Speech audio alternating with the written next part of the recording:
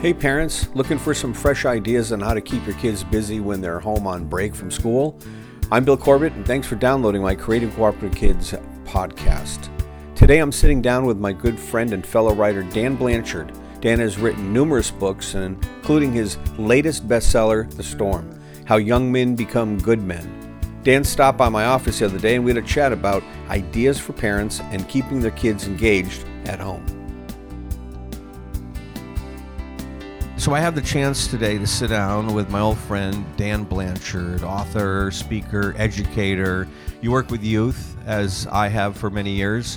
I wanted to ask you a question. What are your thoughts on keeping kids busy for the summer? So we got parents listening to this, and they're struggling, looking for ideas. Although we're recording this now around the middle of early August, so it's things. Some schools are starting to get ready to go back to school. But this is an episode people will listen to.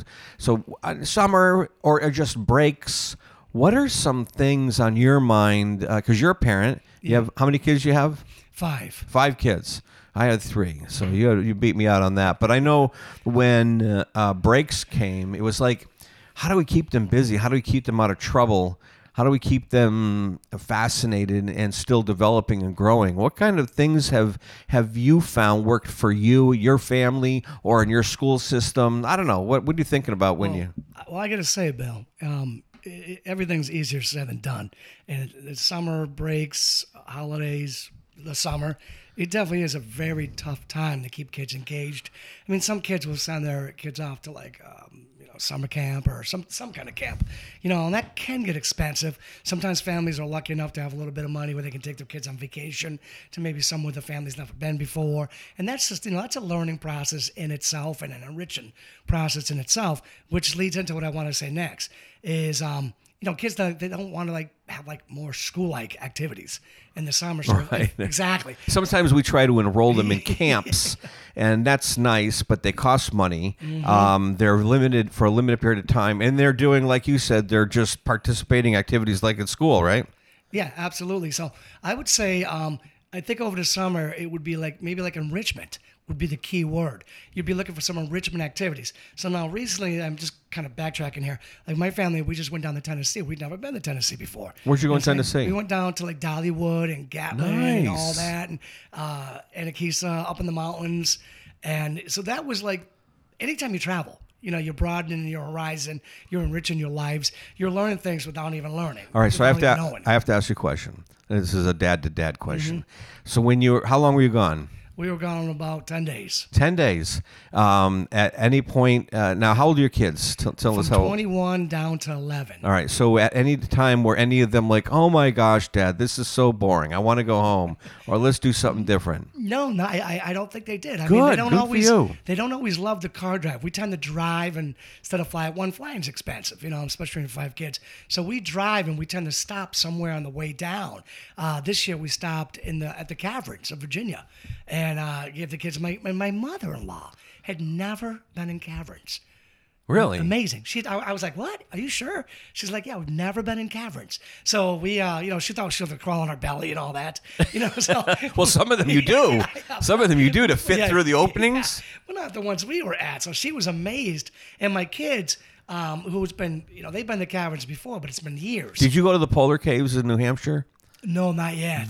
That's when you have to crawl on your belly or your back. But sorry, go ahead. I'd be open to that. So my kids, again, they'd been to the Caverns, but it's been quite a few years, and they had definitely kind of forgotten what the experience was like. So to get in there, that's sort of like a little enrichment thing. The traveling, the seeing different things, the stopping at different places on the way down, the going to vacations and seeing that, and that's wonderful stuff. But not all families don't have the time and money to be able to do something like that. You know what I'm saying? Or like I said, send kids to camp. I mean, so, you got to think, well, what's around the house? What's around the town? In my town, they do a lot of events at the library, which are enrichment activities that are usually free or very, very cheap. So for some people, that could be an option. Keep an eye on, what's the community center doing in your town? What's the library? Yeah, that's a good idea. Most towns have a community center, and we kind of forget about that. That could be a resource for families to get their kids involved. Yeah, and again, it's not like you're opening up a math book and doing page 10. These are like fun activities that you're learning things and you're not even like aware that you're learning things. It's just kind of happening as a byproduct. You're learning things through these enrichment activities, whatever they may be. Now, I like to like work out in the yard a lot. So sometimes I bring my kids out and I'm like, hey, we're going to like build like a little rock wall around the well outside and create And this they go, oh my gosh, Dad, you're kidding me. We got to do that. Some of them I'm like, no way, right? But then some of them, especially my younger ones, are like, all right, we'll do that. You know what I'm saying? So like they help me around the yard, like build things and do things around the yard. Now, again, are they learning something? Yes. Do they know they're learning something? Probably not. That's enriching their lives, and they're not opening up a math book or a reading book or an LA language arts book or anything like that. They're putting things together in the yard, helping their dad create things. Using like the creativity. Like I had a tree that I had cut down, and I had these probably 6-8 foot sections that were huge, right? So I got my oldest son, and I said, hey, can you help me move these logs, right? And there he was helping me move the logs, and then I grabbed the axe and I started cutting little holes in them, and I made like little flower beds out of them. You know what I'm saying? Now, I wouldn't have been able to do that without my son's help because those logs were just crazy big and crazy heavy. But once I got those logs in place, it was like a nice little border along the driveway, and I was like, okay, so what can we do with those logs? You know what I'm saying? I'm like, hey, let's make flower beds out of them. So again, like you're kind of using your creativity, you're outside getting some fresh air, some exercise. One summer I got my daughter, I think she was about 12, 13, and I went to a local daycare center that I knew that I did some work for. They had me come in and do some parent workshops, and I said, can you use any teenage helpers during the summer? And they said, yeah, we can. So every day on my way to work, I would drop her off, and she would work, and assist. She'd be like a teacher's assistant, and I'd pick her up at the end of the day. And we did this for several weeks during the summer. It kept her busy, kept her out of trouble. Yeah. And then she said to me, I know why you did this, Dad. It's birth control. Because I'm spending all day with these little kids, I don't want to have any of my own. But it didn't work because now she's got 2 of my wonderful grandchildren. Yep. Well, I tell you, Bill, I'm glad you brought that up because during the school year, families are usually pretty busy during the school years, but a lot of schools require kids to do community service hours. Oh, yeah. And they usually, you hear kids sitting around over the summer playing on their video games, watching another movie or whatever, going, Mom, I'm bored. Dad, I'm bored. And it's like, guess what? You actually have some time during the summer to pop out some of those community service hours. And not only you fulfilling, let's say, a school graduation requirement, but you're actually... like you're enriching. You're enriching somebody else's life. You're enriching your life because you're volunteering. Maybe you're building a network. Maybe you're building some skills. Yeah. Yeah, you're building some success skills, like showing up, helping out, being able to follow directions, being able to maybe work independently, the skills you're going to need for the rest of your life. And you're onto something because at one time I was on the board of directors for a domestic violence unit, and they were talking about creating this campaign to educate families on positive relationships. So my teenage daughter actually volunteered, and so she went there. She would go there for hours almost every day, designing posters for their campaign. So that would be a great way for parents to get creative. Look around your community, not only the community center, but look for nonprofit agencies that can use help and see if they could use a volunteer, even if it's a couple hours a week, to go in there and even if it's filing papers or being creative, right? Absolutely. And again, things are so much less hectic in the summer.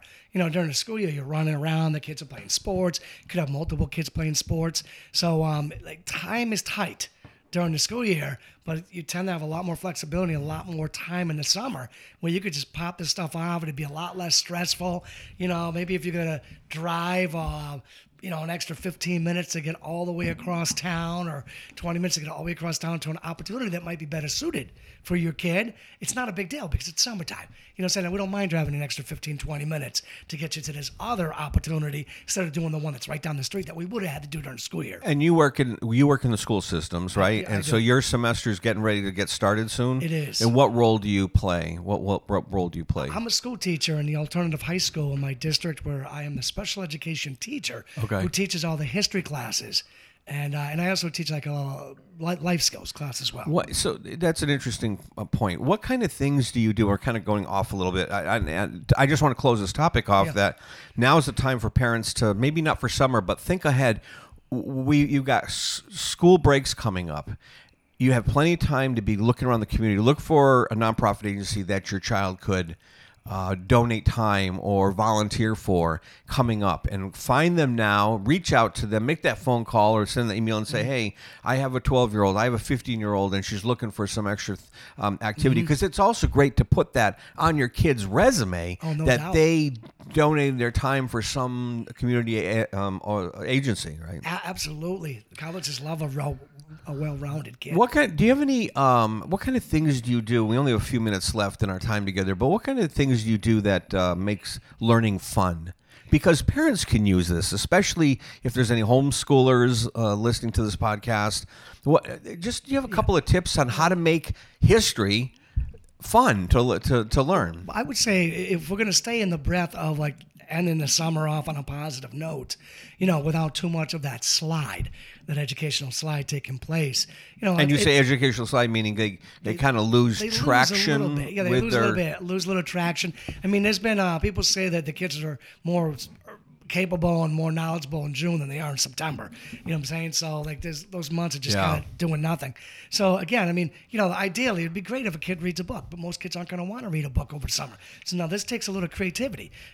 Maybe you find a book on a topic that you're doing something in the yard, like those log flower beds. You know what I'm saying? Maybe there's a creative design in the yard or whatever it is, or maybe they're going to read about some association that they want to volunteer at, and read about that and the history of that association or the things that they do. So you got to be creative. I get some hands-on, some real-world in there activity that kind of relates to that book. That brings up a good point. One time I had a family where the child captured a bug, an unusual bug, one they hadn't seen often. It was a big beetle or something, and she put it in the jar, and she wanted to put it in the jar, and she wanted to keep it. And the mom came up with a great idea. She said, we can't keep it in the jar. We have to let it go. It's wildlife, or maybe it was a lizard or something. I don't remember. But she said, why don't you go find that critter on the internet and read about it, and do a little mosaic or something with pictures about it, or write a story about it before we let it go. So the child had it a couple of days in the jar before she let it go, but she developed her knowledge and her awareness of that critter and what it eats and where it lives and when it wakes up, Absolutely. That's a great idea. And having a little mosaic could hang on the kid's wall or whatever and remind the kid of that summer. Right. Of that, and that was their highlight for that moment. Now, what about when you teach history? Are there things that you use to help enhance their learning? Yeah, there's a couple of things. I mean, one is every kid loves a story. So if you can turn something into an interesting story. Oh, that's good. Which I find easy in history. Some English teachers find it easy. But if you could turn something into a story, and if you could visit that place, or, that's kind of cool. That helps a lot with kids learning. Yeah, that's interesting. I know I've seen it where they actually act out some of the... Now, what age bracket do you teach? I'm doing high school, so we're looking at like 14 to 18. Do they have activity other than just sitting there listening to lecture and reading their chapters? Other things that they do to engage them into it? We try to bring in some technology into every single lesson. Oh, you do? So there may be like a 2-minute video on this day in history. Okay. Or there may be some video on this or video on that. And then we're going to talk about it and discuss it and write about it a little bit. And then obviously bring the kids. Can bring technology into it too when they try to build their PowerPoints or maybe their own little videos themselves. Oh, interesting. I know when I had the youth, remember the YMCA, and you came to do a talk? Yes, I gave them all assignment. They had to first write a newspaper article, a make-believe newspaper article on a topic that they felt passionate about. Then I sent them out into the street with their phones. They had to put together a video on it, to a little mini promotional video. So there's a lot of things. I think parents will get some great ideas from this. Yeah, and I'd say if I could throw one more thing out, sure. For English teachers. I was thinking about this the other night, it just popped in my head. English teachers are constantly assigning a book and then saying, go write a book report. Oh, yeah. And the kids are like, they're dreading that. So I think to bring it alive, have the kids go on Amazon and have them write a little simple book review. so that every single time they pop on Amazon, they click on that link and follow that author. Hopefully it's an author they enjoy. And they go down, they can see their book review sitting on that author's Amazon page, which, it makes it a little more real world versus a book report that who knows what that is now. Yeah. Excellent. All right, Dan, thanks a lot for being with me here today. I think people will get some parents will get some great ideas from this and help with keeping the kids busy during breaks. Great. Happy to be here. Thank you. Thanks for downloading this podcast. For more help with parenting, go to cooperativekids.com or find me on my Facebook page, Raising an Independent Child.